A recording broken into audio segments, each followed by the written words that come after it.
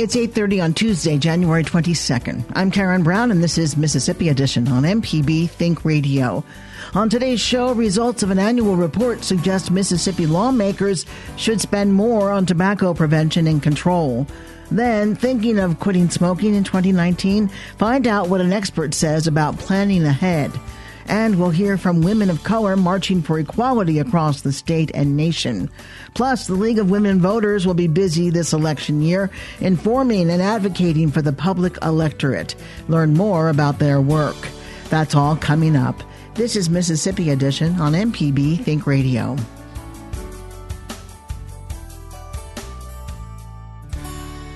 Mississippi should be spending more on tobacco prevention and control. That's according to the Centers for Disease Control. The state is currently spending $8.4 million, which is 23% of what the CDC recommends. Still, a new report from a coalition of leading public health organizations ranks the state 21st in spending. The Tobacco Settlement Annual Report evaluates how revenue generated from the settlement and tobacco taxes is used in the state's efforts to prevent kids from smoking and to help smokers quit. John Schachter is director of state communications with the Campaign for Tobacco-Free Kids. He says raising the tobacco tax is one of the most important things the state could do to bring down smoking rates. This is our annual report that looks at how states are doing when it comes to the money they've received from both the tobacco settlement and tobacco taxes, and if they're spending some of that on tobacco prevention programs. And unfortunately, most states get a failing grade. They're receiving billions of dollars in tobacco revenue, but really not spending enough on tobacco prevention programs. And the state legislatures just aren't appropriating the funds sufficiently in most states, and as a result, we're losing some ground in our otherwise winning battle against tobacco use.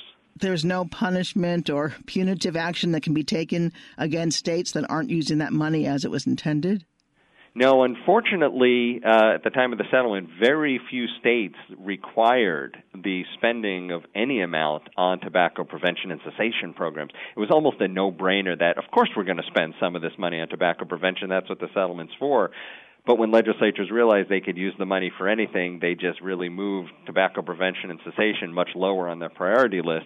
And the problem is it's a wise thing to do to spend the money on tobacco prevention because it'll save lives and money. It's a wise investment and the right thing to do. So it's unfortunate that states aren't doing it, but we need them to pay more attention and to do it. How is Mississippi doing on spending money? Sure. The state is spending this year $8.4 million on tobacco prevention. That ranks at 21st, so not that bad in the rankings, but it's only spending 23% of what the CDC recommends the state spends, and unfortunately that's obviously not enough. But they're doing some good work, as many of the states are, in getting the word out, educating people about the dangers of tobacco use, helping with quit lines for people who need help quitting. So there's positive work being done, but we know there can be so much more if the tobacco control folks in the state are given more money, which is what we're urging through this report. Well, and there has been some noise made about the legislature possibly raising the tobacco tax. What would that do? Raising the state's tobacco tax would be one of the, if not the most important things the state could do to bring down smoking rates, especially among kids, because they're very price sensitive. So if you have a significant increase in the tobacco tax, like $2 per pack, like we're talking about in Mississippi, you will see youth use go down, because that has happened everywhere in the country when there's been a significant increase in the tobacco tax. Right now, Mississippi's tobacco tax is only 68 cents per pack. That ranks at 40th.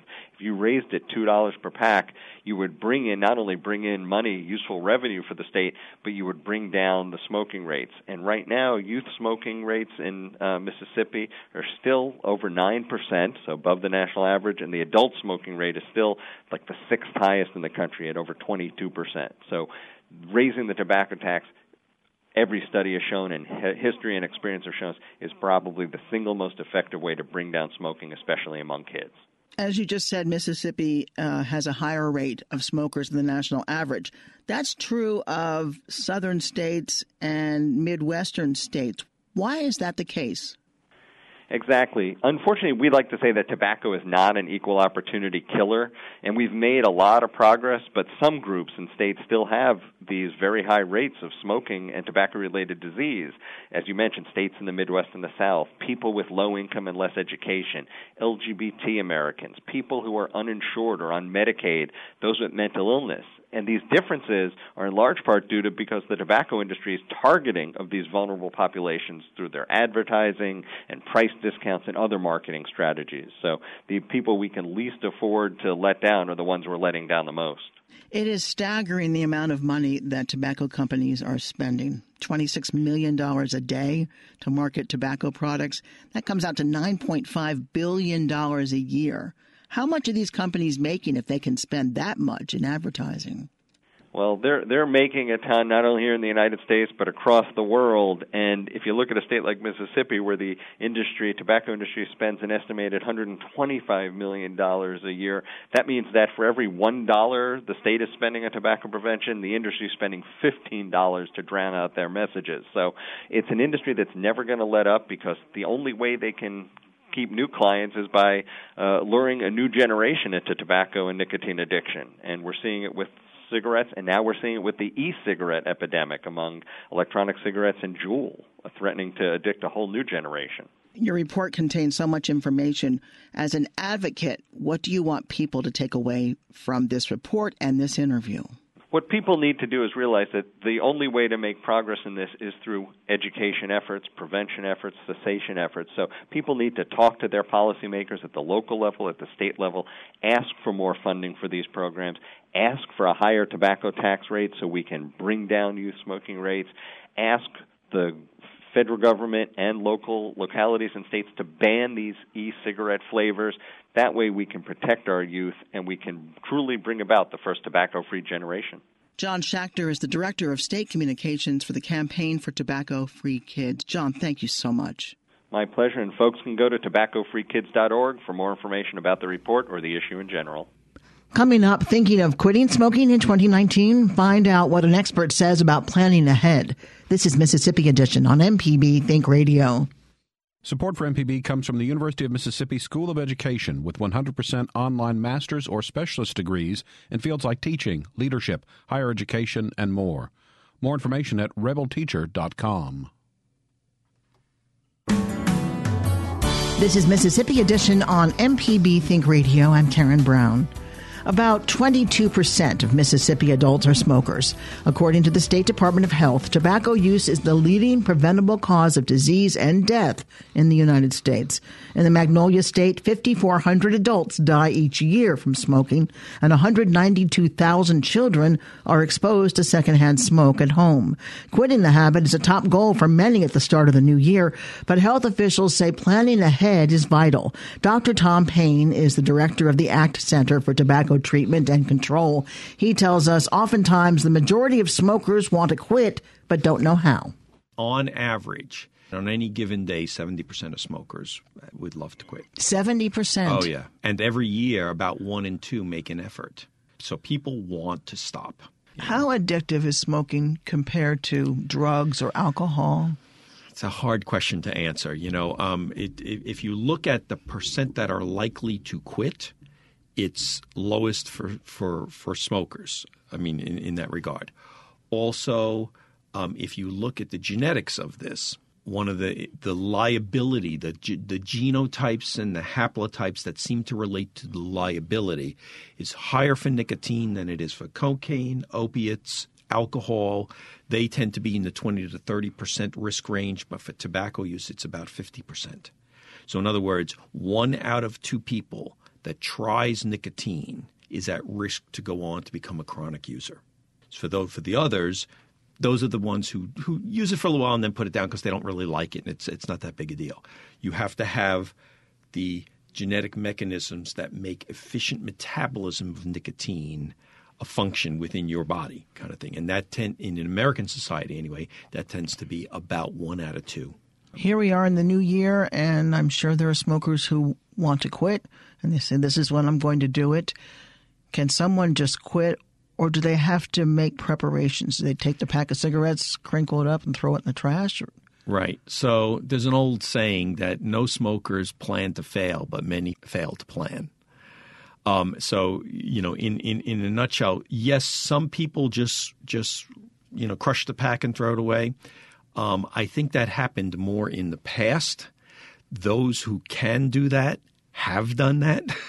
Those who are left are those who have more of a problem with it. It's more difficult kind of thing.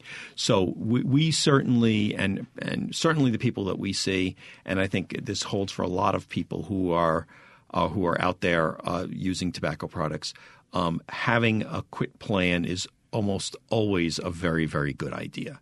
So you want to, get your mindset about why is this important to you, because you need that motivating influence. It can be your health. It can be your kids. It can be just not wanting the control, the addictive control that this substance has over. It's a mastery kind of thing. It can be the money. There's so many reasons. The individual needs to think about it a little bit and really kind of be clear about what their benefit. Because when times are a little tough in quitting, you want to be able to refer back to that and say, this is why I'm doing that. Do you have to project forward and picture yourself not smoking in every situation that you normally would? I think ultimately that it probably happens the other way, that you start not doing it and realizing, hey, I can get through this situation without using tobacco. It's not necessary for me to kind of do that. It's very much the approach we take at the ACT Center, which is we have people focus first on the easier situations where they use tobacco, where they can pull those cigarettes or that tobacco use out of those situations and then expand it to other areas and stuff. And what people usually find in our program, for example, is that within 3 weeks or 4 weeks, they're smoking well under 50% of what they did before, kind of thing. And they're amazed by it. But being systematic, having a clear plan and going step by step, not trying to tackle too much at once. So someone can wean themselves off the cigarettes. Absolutely. And that's a place I think also where medications come in. They really help us to wean because they reduce the craving and the withdrawal and make it easier to control this situation or that situation or whatever. We'll typically say, how long is your drive to work in the morning? 30 minutes. Okay, let's not smoke on the road to work.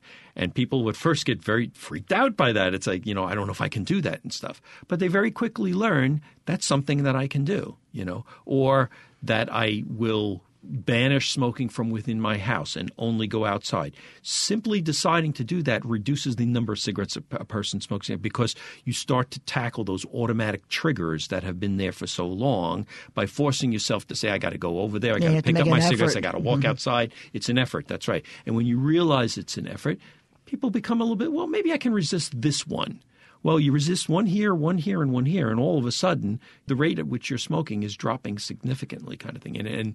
And so we feel for a lot of people that more gradual process works very, very well for them. That strong behavioral approach like that coupled with medication usage and then in our case, if they're coming to a program, following people for a while to make sure, because people are going to hit bumps in the road. You should expect that. It's going to happen kind of thing. But you can learn from them, you can beat them, and in the long run, you can become tobacco-free. People who want to quit smoking in central Mississippi have a great resource in the Absolutely. ACT Center. What about those from other parts of the state? Yeah, it's, at one point when funding was better, we had 36 sites all around the state, and we're providing free services to everyone. And I remember those days. It was wonderful. But like most things, it doesn't last forever. So we will very likely be moving into telehealth applications. And so we will have a greater reach for people around the state with respect to that. So that's coming hopefully in the next year. We're in the process of exploring what it would take to do that. And the other option is, of course, the quit line. You can, we train the quit line counselors. They're very talented folks. And you can call them. And obviously it's a free service. They do give some medications to folks in support of that and such. For some people, that's a great thing. Some don't want to do that. What's the number for the quit line? The number for the quit line is 1-800-QUIT-NOW. The number for the ACT Center is 601-815-1180. Dr. Tom Payne is the director of the ACT Center for Tobacco Treatment, Education, and Research. Thank you very much. Thank you so much. Listen to MPB News on all your devices. Just download the MPB Public Media app or tell your smart speaker, open MPB Think Radio. Coming up, we'll hear from women of color marching for equality across the state and nation. This is Mississippi Edition on MPB Think Radio. Running a business requires smart decisions every day. Make a good decision for your company today and reach MPB listeners through MPB program underwriting. For more information, go to mpbonline.org/underwriting. This is Mississippi Edition on MPB Think Radio. I'm Karen Brown. Women of color in Mississippi are sharing their hopes and concerns about representation in the women's movement. MPB's Jasmine Ellis reports. A group of women are sitting in a circle and singing during the Womenist Rally in Jackson. It's standing room only. Threatening weather moved the third annual event indoors. Speakers, entertainers, and different organizations such as Planned Parenthood, Moms Demand Action for Gun Sense in America, and the ACLU of Mississippi are in attendance. Talamika Bryce is the organizer of this event. She says it's important for women across races to come together and hear from one another. I felt like that it was a great opportunity to come together and to amplify the voices of women of color and to introduce feminists to a story that they may not have heard as much with the womanist movement. I feel like that is our path forward. The term womanist was coined by author Alice Walker. It describes a black feminist or feminist of color. A critique of the feminist movement is that it has not done enough to include women of color. Beth Herzig lives in Madison and owns a business in Ridgeland. She says it's important for women of color to feel supported in the Women's March and movement. Women of color have not been represented in the Women's March movement, and throughout its small history of 2 years, there's been a lot of disagreement about representation. And so when Talamika started this event, I wanted to come support it as much as I could so that every woman of any background or culture is represented. The third annual gathering coincides with a nationwide Women's March movement that began in 2017. Jasmine Ellis, MPB News. The League of Women Voters is one organization working to increase diversity as it continues its nearly 100-year mission across the state. Formally organized in February of 1920, the nonpartisan group works to address issues in the community. Carolyn Towns and Marianne Everett are co-presidents of the States League. Towns tells us they have chapters in each region of Mississippi. There's a national organization, then the state organization.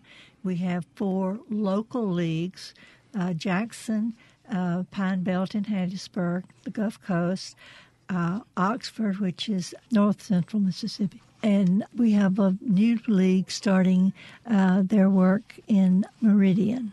Do the states or the individual chapters within the state have different focus? They might have different priorities, but all of our positions are determined by our national organization through the grassroots. All positions come from the grassroots, from our local leagues up to the state, up to the national office. So one league might be working on voter registration. Another one may be pushing some legislation on education. But so there are different priorities for each league, but we all stand for the same issues. You are an advocacy organization. We are.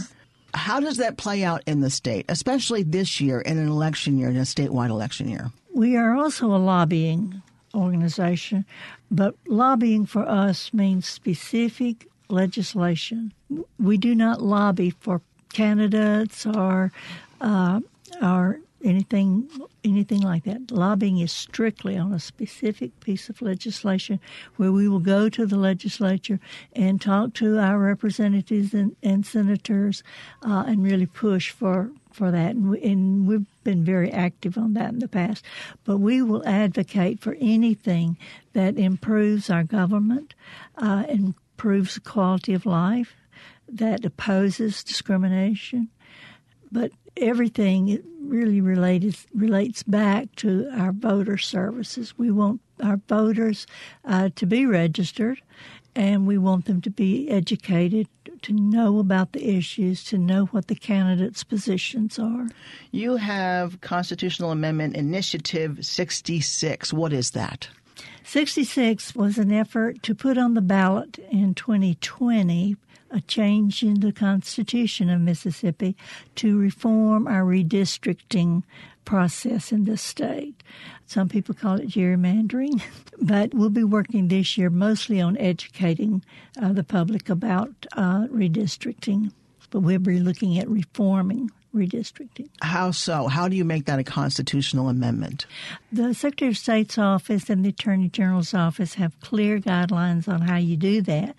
You will remember Initiative 42, which was to fully fund the MAEP. So it works the same way. Some person, a voter, a citizen, a registered voter, simply fills out a form in the Secretary of State's office and says, this is what we want on our ballot. We want to reform redistricting in the state. And Secretary of State's office sends it to the Attorney General's office, and they approve it, and they send it back to the Secretary of State's office, and they approve it until it reaches all the approval levels. And then we have to get enough signatures that support that going on the ballot.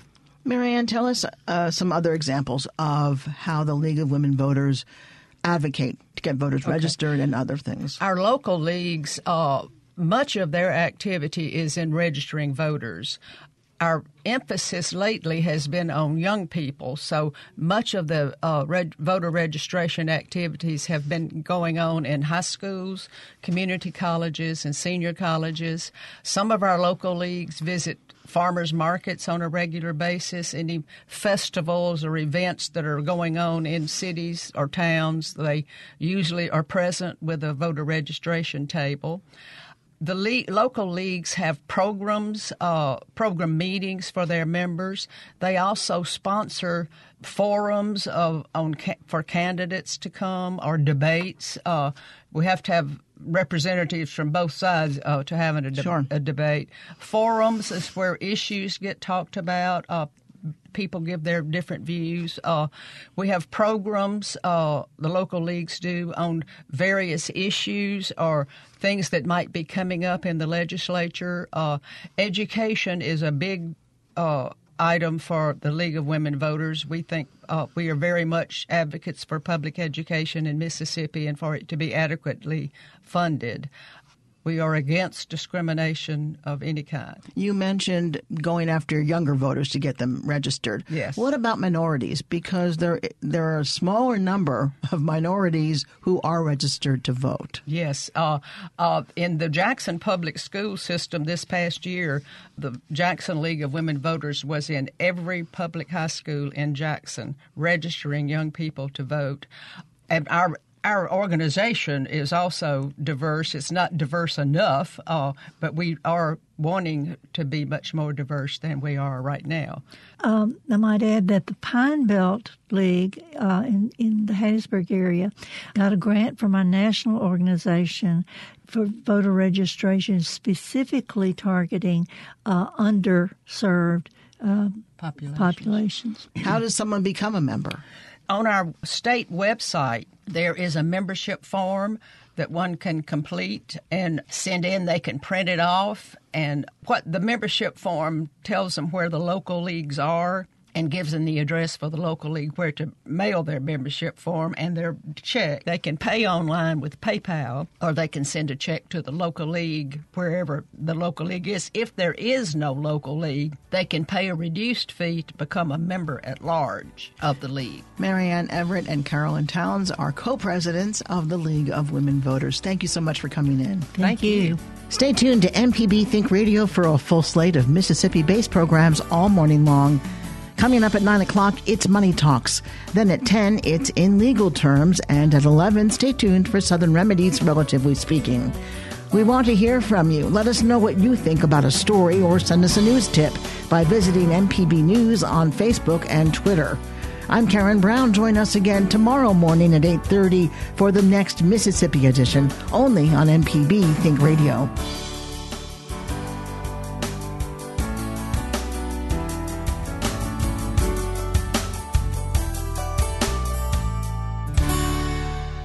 Support for MPB comes from the University of Mississippi School of Education with 100% online master's or specialist degrees in fields like teaching, leadership, higher education, and more. More information at rebelteacher.com.